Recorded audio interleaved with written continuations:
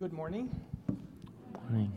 Let's turn in our Bibles, if you have them, to the passage for today. Exodus, it is, chapter 1, beginning with verse 8.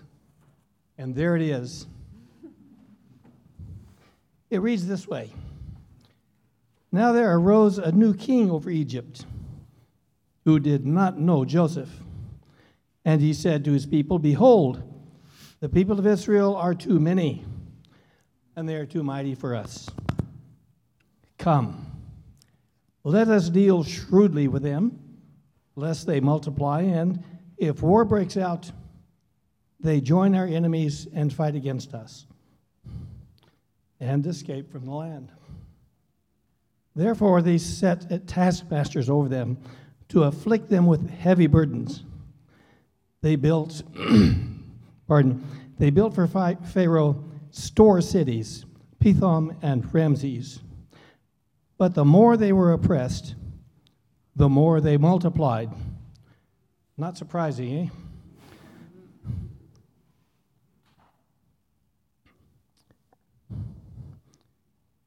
And the more they spread abroad, the Egyptians were in dread of the people. So they ruthlessly made the people of Israel work as slaves and made their lives bitter.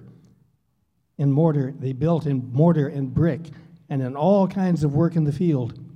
In all their work, they ruthlessly made them work as slaves.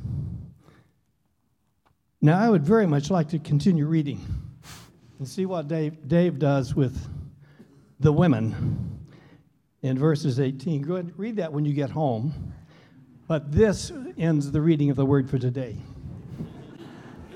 You may be seated. Amen. Thank you, Tom.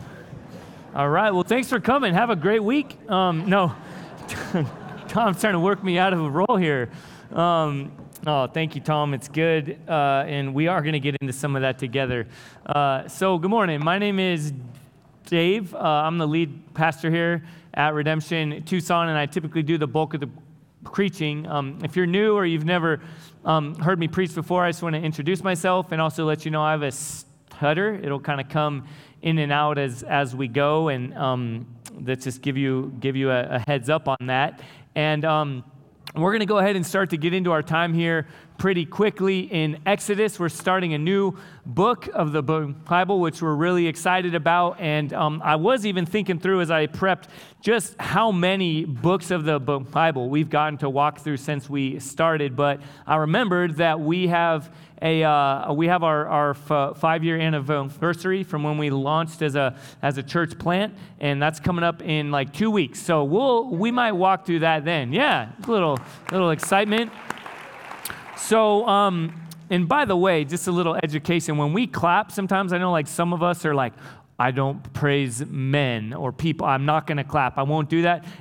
In the church I was baptized in and kind of grew up in, a predominantly African-American church, it was called giving God a hand praise. Okay, so we're not clapping for us. We're not doing, but we're giving God a hand praise. All right, amen. Let's practice. Giving God a hand praise together. So we can cheer and whenever, and that's what we're doing, okay? In case any of us are a little, stiff, and we are hesitant. That's what it is. So let's go ahead and get into our Bibles together, okay? So Exodus, turn there with me, Exodus chapter 1. If you have one, I will do a bit of setup, if you will, before we get into it. But if you don't have a Bible, would you hold your hand up high and keep it up, and we'll get you a copy of God's Word. En español, si quiere la Biblia y no tiene, por favor, levante su mano y diga español. Y si no tiene una Biblia, eso es un regalo a usted. Y esta mañana estamos en el libro de Éxodo. Where are you at, Mrs. Boyd? Senora Boyd? Yes. Was that right? Éxodo. Is that right? I don't even know where you are, but I heard it. Okay, I tried. I looked it up online, and some of the books I know right off the bat. But anyway, so get in there again. As I said, this is our gift to you, okay? If you don't own a Bible, please keep this, okay? I got my kids right here, graduates of Davis Bilingual Elementary. Yes, but I don't know that they know Exodus. Did you know that? Okay, see, all right, thank you. We're honest here. So anyway, it's our gift to you, okay? So as we get into our time here together, let's kind of find ourselves as we get into Exodus. And we're going to be in it for the next couple of months, and we're going to settle in. We're going to learn and grow and be shaped by God's word, and I'll share some more about that throughout our time. But think of it this way, all right? As you go into any book of the Bible, it's helpful to know kind of what we're entering into, where we're going, what we're walking through, what we can expect. And if you've seen movies like The Sixth Sense or The Count of Monte Cristo, or something like that, and I know those are old school, but as you're walking through those movies, and sorry, I won't get into all the what's going on, spoiler alerts. It's been a long time, right? If you don't know now, you're probably never going to know what's going on. But throughout each of those movies, there's a character who's making themselves known to everyone else in the movie. And there's a sense throughout the time of kind of some aha moments, and it's normally at the very end where there's like, oh, and in some of them, I won't give it all away, the audience also is like, oh, wow, didn't know that. Well, what's happening as we walk through Exodus, right? The last couple books of the Bible we've been in have been what are referred to as epistles or letters from someone to another person or group of people. Well, this is not that. This is not a letter. It's an epic. It's an epic story, and it's a true story. Okay, that's incredibly important for us to know. And as I get into it, I'll kind of explain some more about that, why that's important. But it's a story, and the big idea that we're walking through is this. It is God is making himself known in a world where he has been long forgotten. And everyone throughout this story, this true story as we walk, is learning about God, is remembering, or for the first time, being understanding or being revealed to Almighty God, creator of heaven and earth, all power, and intimately engaged in the goings-on of the world. And so it's important that we understand these things. And again, it's a true story. Okay, we believe here as a church, as Redemption Tucson, in what's referred to as the historicity or the historical truth. So as we read Exodus together, we believe this stuff actually happened. Amen? And that's important for all of us because for some, we're probably coming in and we think of, okay, the Bible's like good stories. It's kind of given like take and give, what you will and kind of sprinkle into your life here and there. And then for some of us, we would say with our mouths, I believe in the historical truth of Scripture, but our approach is often, rather than submitting to the Scriptures, which are living and active and sharper than any two-edged sword, to inform and more than that, transform our lives, we tend to approach the Bible as though we're coming from a neutral place and we can kind of chop it up and inspect it and investigate it and even use it to affirm the things that we want to affirm and not submit to the things that we want to submit to. And so, again, especially in this first week together in Exodus chapter 1, and all throughout, I think every one of us in this room will be both encouraged and implicated. Okay, there's a lot of challenge, and so I just want to give you that heads up on the front end. And now as we pray, and we come with a posture and an expectation that we're not just going to be informed. We're not just going to open our heads and download some truth like academically. God is revealing himself. Again, to a people, the first audience, the first people that would have read Exodus, God is revealing himself in the story to the people involved, the Israelites and those from Egypt, and then also to the people that are reading way long, like about 4,000 plus years ago, and then also to us today. And so this is what we'll see this morning as we walk through it. This big idea is we'll see that God is working as the first section, and then we see that God cares. And then we see that God cannot be stopped. And so again, as we pray right now, will you pray with me as we face this question that we'll come around to at the end of our time together in Exodus 1, is this: how will you respond to the God who's making himself known. And that applies to every one of us in this room. So with that, let's go ahead and pray and ask him to oversee our time together. Heavenly Father, we come before you expectantly, humbly.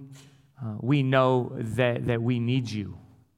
We can read this book as a sterile, stagnant book or an old historic book, or we can read it in such a way that we use it, that we think we're the authority, or through your Spirit, we can have soft hearts, open ears, open eyes, and then be prepared to respond individually and as a community, Lord, to be shaped, formed, to grow into the very likeness of Jesus.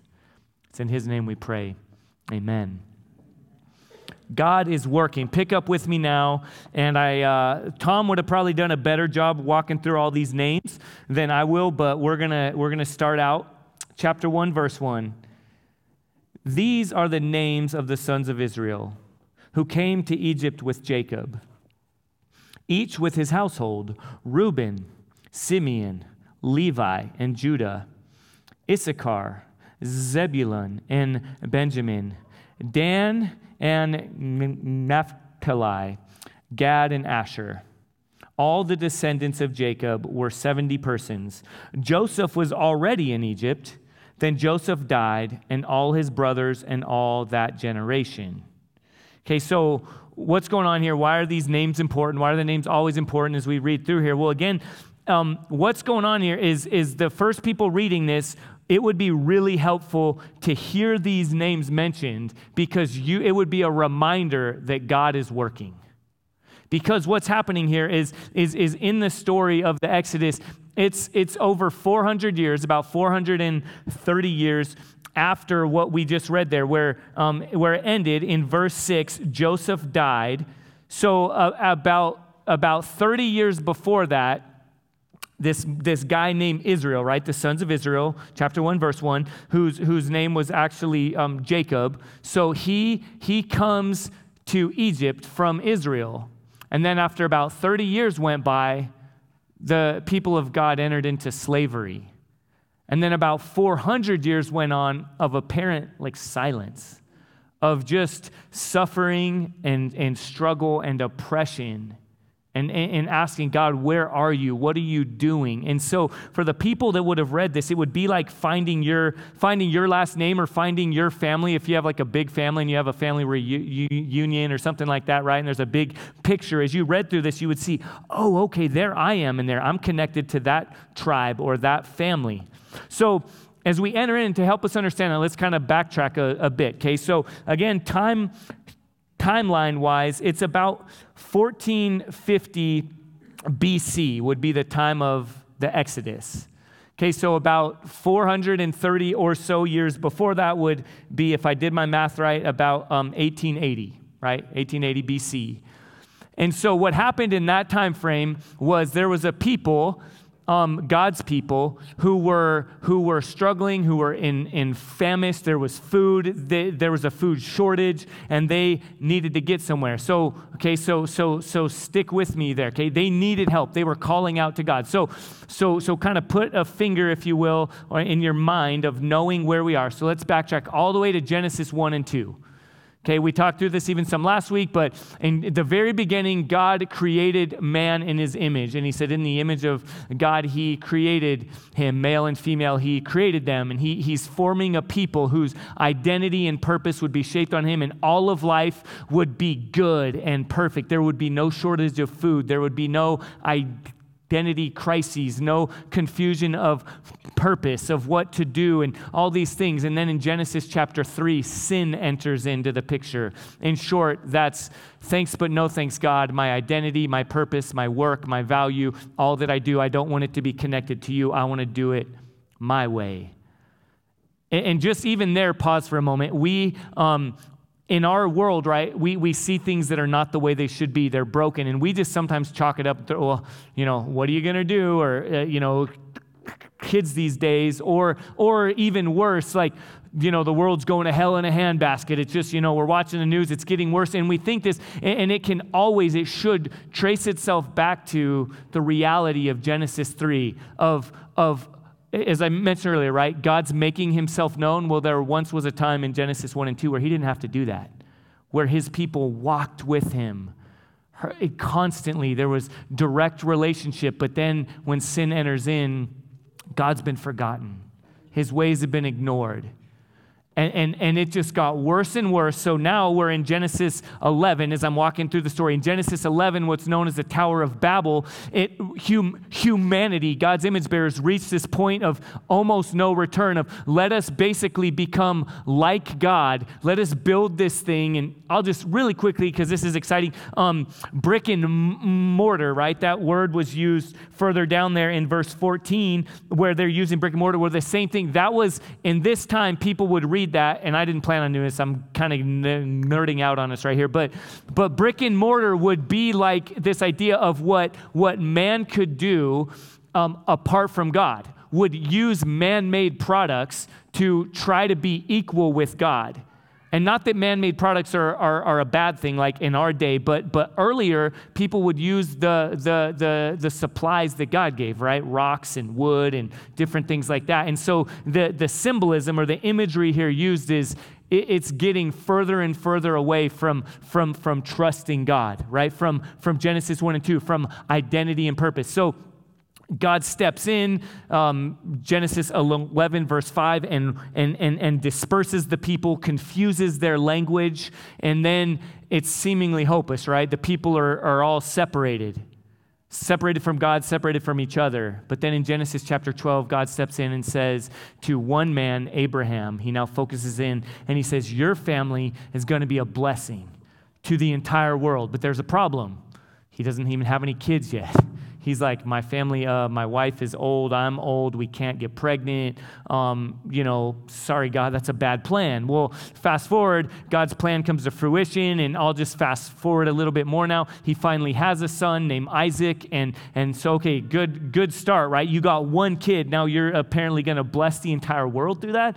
And then Isaac has two kids, and he has twins, and it's Jacob and Esau, and I could go into all that. Jacob, he loved. Esau, he hated. And we talked about Reformed theology a couple weeks ago. That's a place to go, by the way, to kind of flesh out some of that. And anyway, sorry, I just opened up a new can of worms. Welcome.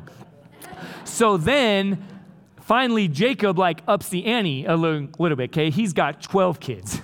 Okay, so Jacob, whose name is changed to Israel, which means one who wrestled with God. And so then, because there's constant tension. Well, he's got 12 kids. Well, one of his kids is Joseph. Okay, now we're finding ourselves back here in Exodus.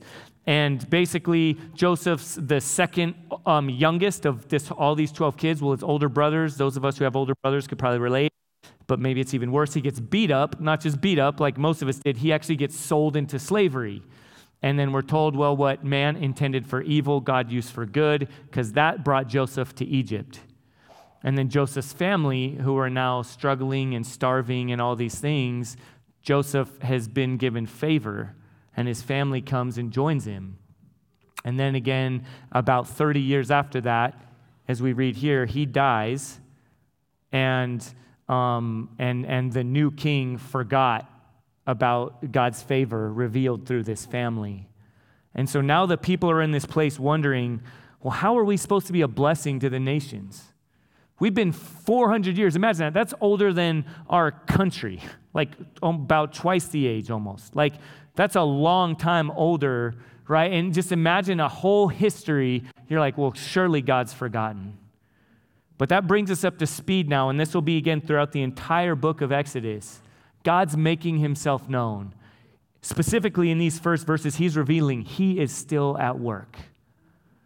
He has a purpose. He has a plan.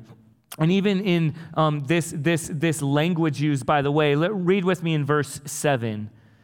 It says, "But the people of Israel were fruitful and increased greatly. They multiplied and grew exceedingly strong, so that the land was filled with them." This, by the way, we might read that and just want to skip right through. This is bursting with language from Genesis 1, Genesis 2, And then again, as I mentioned, Genesis 12, when God promised, when God had a plan, when he says, be fruitful and multiply. In Genesis 12, when he says, I will multiply you greatly and your name will be a blessing to the entire world. Okay, this same language used here is now kind of beginning to ignite for God's people. Oh, God really is working. And then in this next section, we start to see a challenge to God's work, to God's plan. This new character is introduced, Pharaoh. But as we see that any opposition to God's working is a direct opposition to God. And then as we'll see in the very end, God can't be stopped.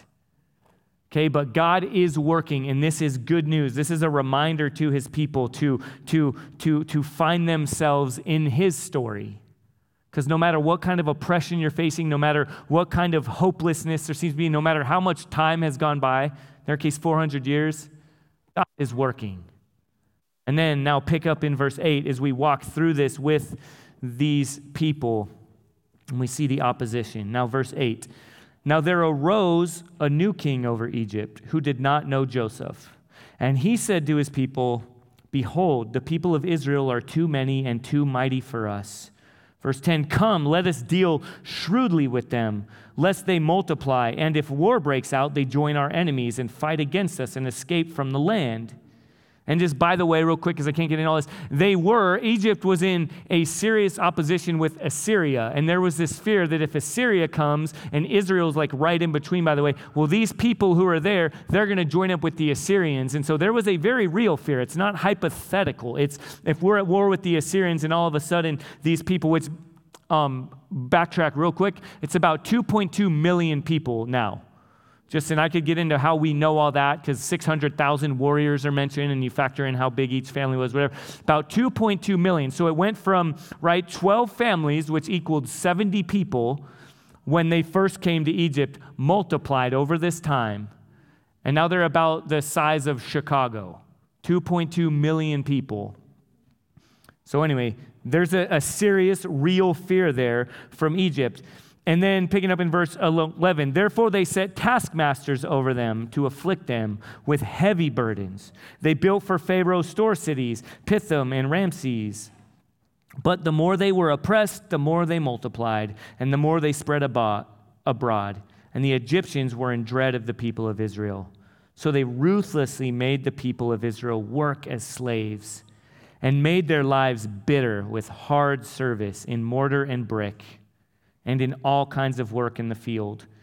In all their work, they ruthlessly made them work as slaves. So what we've got going on here is oppression, is poverty, is struggle, is slavery. And again, this question, God, where are you in it? These people, what we just walked through right now in a short time, of the history, the story of God, the true story of the entire universe. These people would have known all of it through and through. They would have known every name, every event. They would have had it internalized, and yet practically, foundationally, in their gut level, there would be this sense of but it's probably not real. It's probably intellectual. It's probably out there, but it doesn't really apply to my everyday life.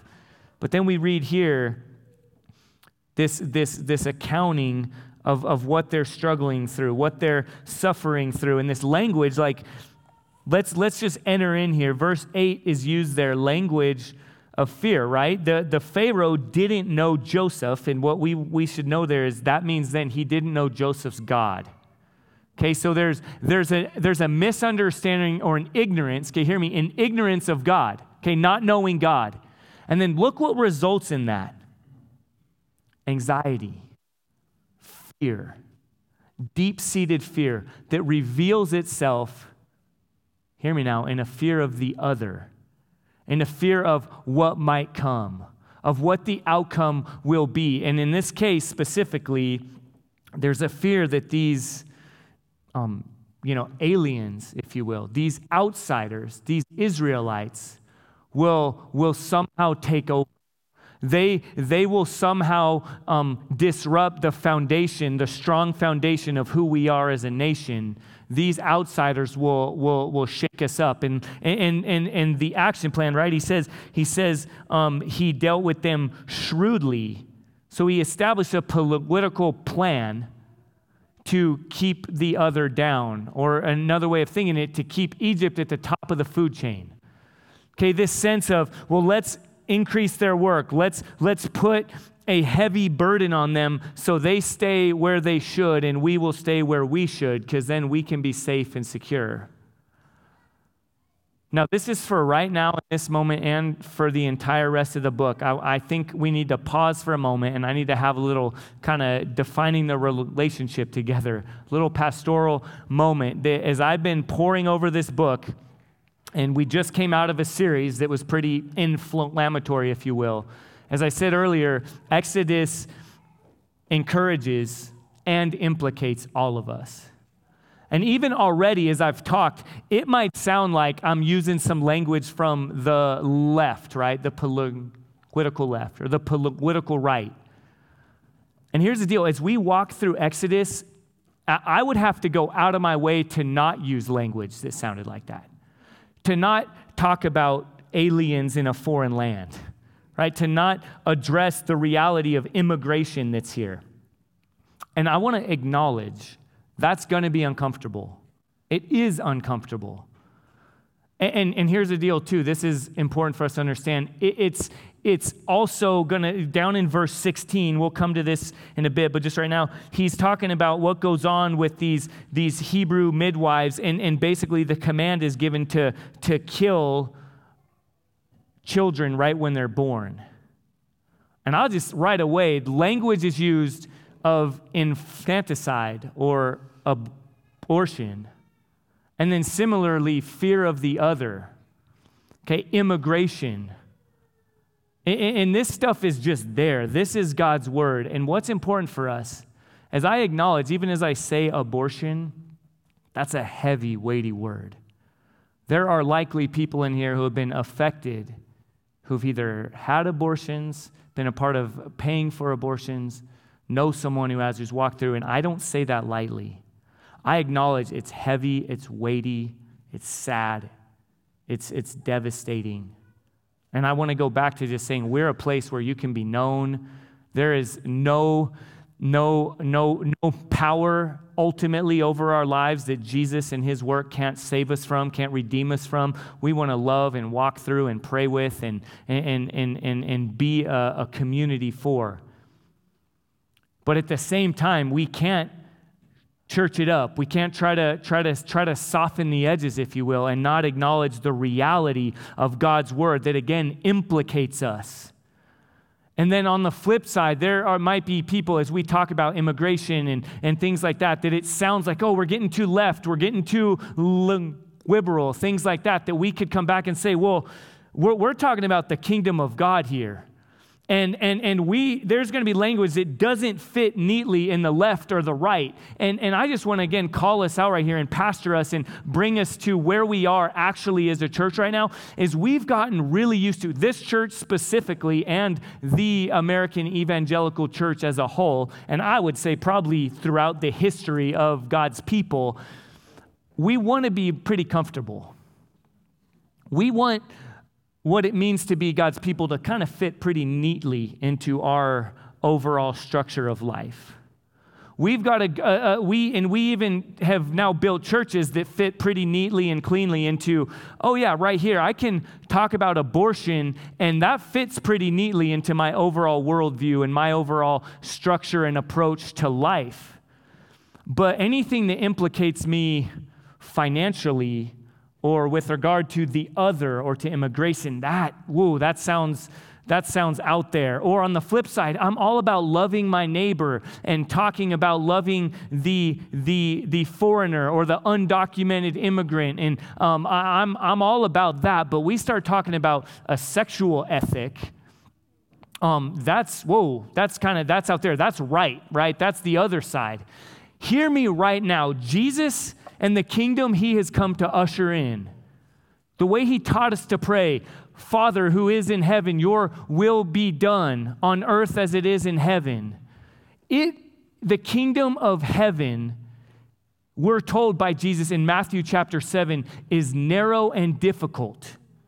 It implicates all of us. It doesn't fit neatly anywhere.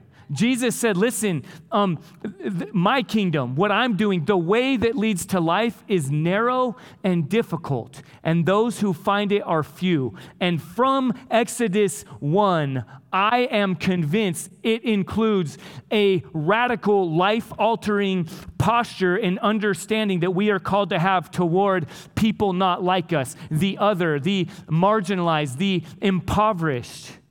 Those who have less power, those who are, I'll just say it straight up in this case, asylum seekers, those who are found in a foreign land. And it also implicates us to deeply consider, well, how I use my finances, how I vote, how I relate with others, how I use language about the unborn, about children, in not calling them anything other than living beings, souls, helpless, marginalized. And when our very first sermon as a church plant, we walked through the reality of Jesus and his interaction with the rich young ruler, who, I won't re-preach that whole sermon right now, but in a nutshell, here's the big idea, was he had his whole ethic that following Jesus would have fit neatly into. And Jesus poked on the one thing that ultimately revealed he didn't want to surrender to Jesus as Lord. Well, Jesus, I can follow you and all this stuff, but I'll keep my bank account off limits. And Jesus poked that and said, give it all to the poor. And the guy walked away sad.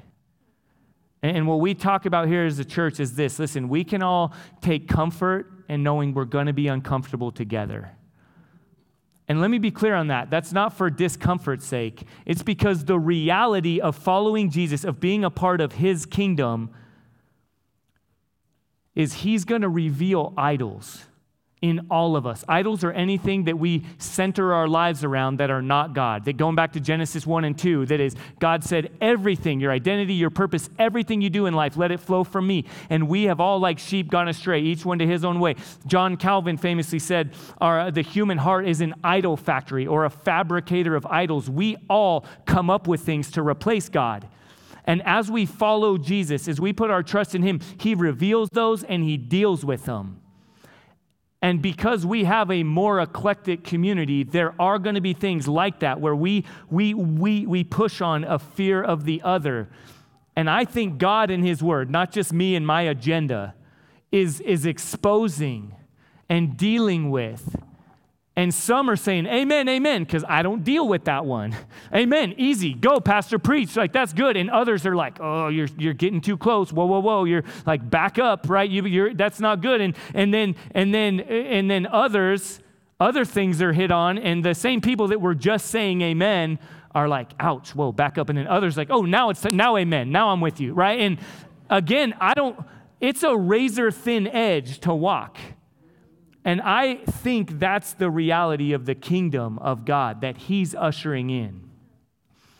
And as we implicate ourselves, as we submit to God's word, we see this. The things he cares about don't just fit neatly and nicely into our world. And as he talks about these things, as we read here in about the evil and the sin going on, as we walk through this whole book, we get so quick to say, oh, I'm Israel, and all my enemies and all the people that kind of I struggle with, they're Egypt. But I think as we read this right now in our day, we are both Israel, we're Egypt. There are times where we're the oppressor, there are times when we're the oppressed. The fact that if you're a Christian or you're a part of this church, the fact that we are both Americans and the church, in some cases, we are Egypt. We are the most powerful, privileged nation in the world right now. That's just reality. We shouldn't be ashamed of that. We shouldn't apologize for it. It's just reality. So there are elements where we are more closely connected to Egypt here than Israel. On the flip side, we're God's people. We're seeking to follow him in a world that's constantly forgetting him. And so as we walk through this, we need wisdom, we need discernment, we need compassion, we need submission. We need to be encouraged where we need to be encouraged, and God's word does that. We need to be implicated. Lord, I pray that we would be humble enough, that we would trust him enough to be shaped, even when it's challenging and painful. And again, just to recognize when we say we're all going to be uncomfortable together, it's because of this. Idols don't go quietly. It's a painful process. Putting to death what is not God, what is anti-Christ, is painful. But the good news we can have here as we submit is, and I think the overarching message here to God's people then and to us today in verses 8 through 14, and there's a lot more that I want to go into, but for sake of time, I'm not gonna, is that God cares. He's involved. They think they've forgotten him. They think he's somewhere out there, not involved, but he cares. He's at work. He loves and protects the oppressed. And he loves enough. He loves Egypt enough too. We'll go into this in future weeks, but some Egyptians actually join with the Israelites when they eventually leave in about 15 chapters from now, by the way. When they finally leave, there are Egyptians with them. So God's love here is such that his implication, his direct, harsh rebuke, and his gentle care all go together as he makes himself known. And then this good news is, and I know Tom stopped and even talked about it right there, right? But we saw that in verse 12, the more they were oppressed, the more they multiplied, and the more they spread abroad. And that's just true. God's people flourish. No matter what, he cannot be stopped. And this is true. This is just good news on an individual level and on a corporate level, often under oppression. When we're saying, God, I can't see where you're at, I can't see what you're doing. We don't have to always make sense of it in the moment, but in his word, we see that he works even or sometimes often through oppression, through difficulty, through struggle, because God can't be stopped. Is this last part where we find ourselves picking up in verse 15. This one I like to think of as, just it came to mind here, is God can't stop, won't stop. All right, so pick up with me in verse 15. Then the king of Egypt said to the Hebrew wives, okay, so they're continuing to multiply, and there's fear, and then there's like, well, I got to do something. I gotta up the ante. I need to ratchet up the oppression, and God's like, that's okay. Verse 15, then the king of Egypt said to the Hebrew midwives, one of whom was named Shiphrah and the other Puah, when you serve as midwife to the Hebrew women and see them on the birth stool, if it is a son, you shall kill him. But if it is a daughter, she shall live. Verse 17, but the midwives feared God and did not do as the king of Egypt commanded them, but let the male children live. Okay, civil disobedience, by the way, right here, okay? Corrie ten Boom, all kinds of this is evident there. We don't need to go into all that, but it happens a lot throughout Scripture and the New Testament, Old Testament, and this is one place of it, okay? Honoring God first and foremost. And then picking up. So the king of Egypt called the midwives and said to them, why have you done this? And let the male children live. The midwives said to Pharaoh, I love this. They're kind of throwing shade on Egyptians a little bit. Just look for it. It's fun. Okay? They answer, well, because the Hebrew women are not like the Egyptian women, insert weak, for they are vigorous and give birth before the midwife comes to them. They're so tough and so strong. They just give birth early, right? And then get right back to work. So they did that. So God dealt well with the midwives, and the people multiplied and grew very strong. And because the midwives feared God, he gave them families. So again, I just want to point out it's more just for fun. Like you see, even in this civil disobedience, they get called out for it. The king of Egypt, the Pharaoh's like, what's going on? What are you doing? And they're like, well, sorry, we Hebrew women are just so tough. Like your Egyptian women aren't as tough. But what we pick out here, the king of Egypt, what's his name again? Doesn't matter. We don't know. Which Pharaoh came right before this one? Who knows? Doesn't matter.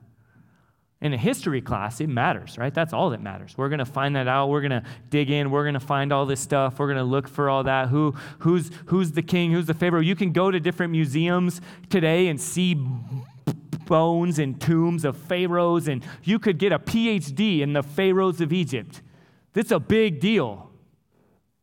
But according to God's word, according to his economy of importance, who matters here? Two women, Shiphrah and Puah. We learn something about the God who's making himself known in a world where he's been so long forgotten. What he cares about is very different. And we need to, as we submit to over this next series, God's word, we need to recognize where our lenses are different than God's, where our economy of power is different than God's. We could very easily read this and miss a lot of things. Let me read something. We read this, I shared this with you a number of, I think even years ago when we walked through a different series, but here's some lenses to help us for how we read this. Imagine a history of colonial America written by Cherokee Indians and African slaves. That would be a different way of telling the story. And that's what the Bible does. It's the story of Egypt told by the slaves, the story of Babylon told by the exiles, the story of Rome told by the occupied. I just need to read the Bible standing on my head. I need to change my perspective. If I can accept that the Bible is trying to lift up those who are unlike me, for the majority of us, this is true, then perhaps I can read the Bible right. As we close this morning and enter onto a journey together that's uncomfortable, and I say that because I want you to hear the goal as a church is not to just grow numerically, is not to keep everyone comfortable. It's for us to be shaped, transformed by the Word of God as the people of God. And the fact that he goes out of his way to mention two midwives, Hebrew midwives, and to, I think, very intentionally not name the Pharaoh, the most powerful human on the face of the earth at the time, it's because God is showing us about who he is, about what he cares about how he operates.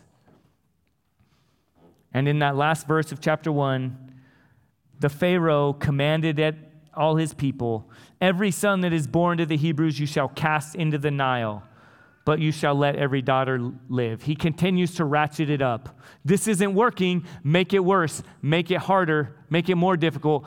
Pile the burden even greater. And ultimately, God won't be stopped. And we'll see in the coming weeks, in the coming chapters, his mission will continue. So as we close, I talked about we can all be encouraged and implicated. How do we respond? What's the application? What do we do with this morning? I want to go back to how do you respond to the God who's making himself known? First, some of us here there's a spiritual message. Okay, time out, real quick pause. Because this is me, this is us, our tendency is to only read Exodus with spiritual, individual lenses.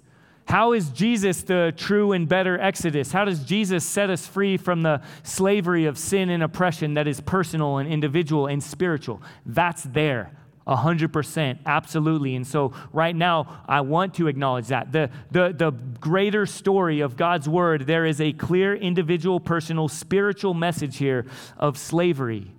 of God revealing himself individually to people who don't know him. And I'm sure there are many of us here this morning that's you.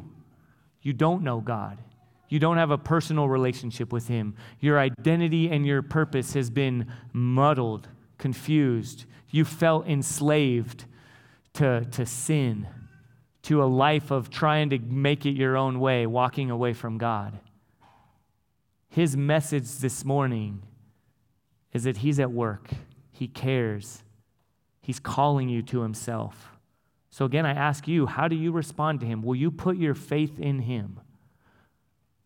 He sent his son Jesus to set you free. The language is rich and full here of redemption. That's set free from slavery.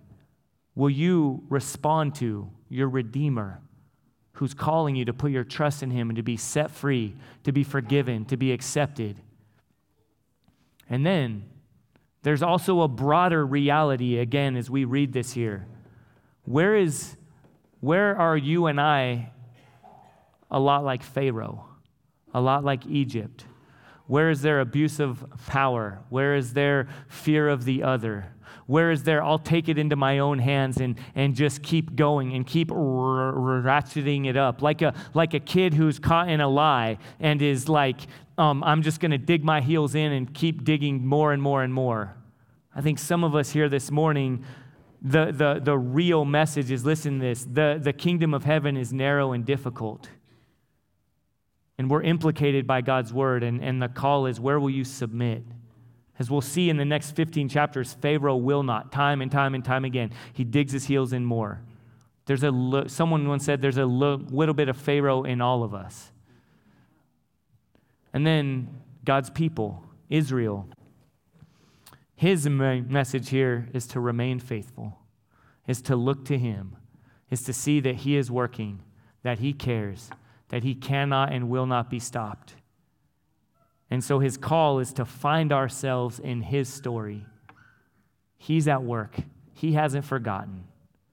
And so now as we respond together, we're going to come before the Lord's table, the perfect Passover feast. As we walk through our time of response, I think that will come to life a little bit more, that we remember this perfect, true Passover supper where Jesus has set us free. Jesus has redeemed us. Jesus has made a way for us to be reconciled to God. So again, how do we respond together and individually to Almighty God who's making himself known? Let's pray together. Heavenly Father, again, thank you for your word. Thank you for the good news and the hard news that you're at work. You are working in our lives individually, in the world as a whole. Lord, I pray that we as a church right here in Tucson, Arizona, at this time, we will find ourselves, Lord, we will participate in your story. We will be good stewards of the influence and power that you've given us, Lord, that we will see that you care. You care for us. You care for the other. And Lord, you cannot and will not be stopped. And I pray that that will continue to be good news for us as your people. In Jesus' name we pray. Amen.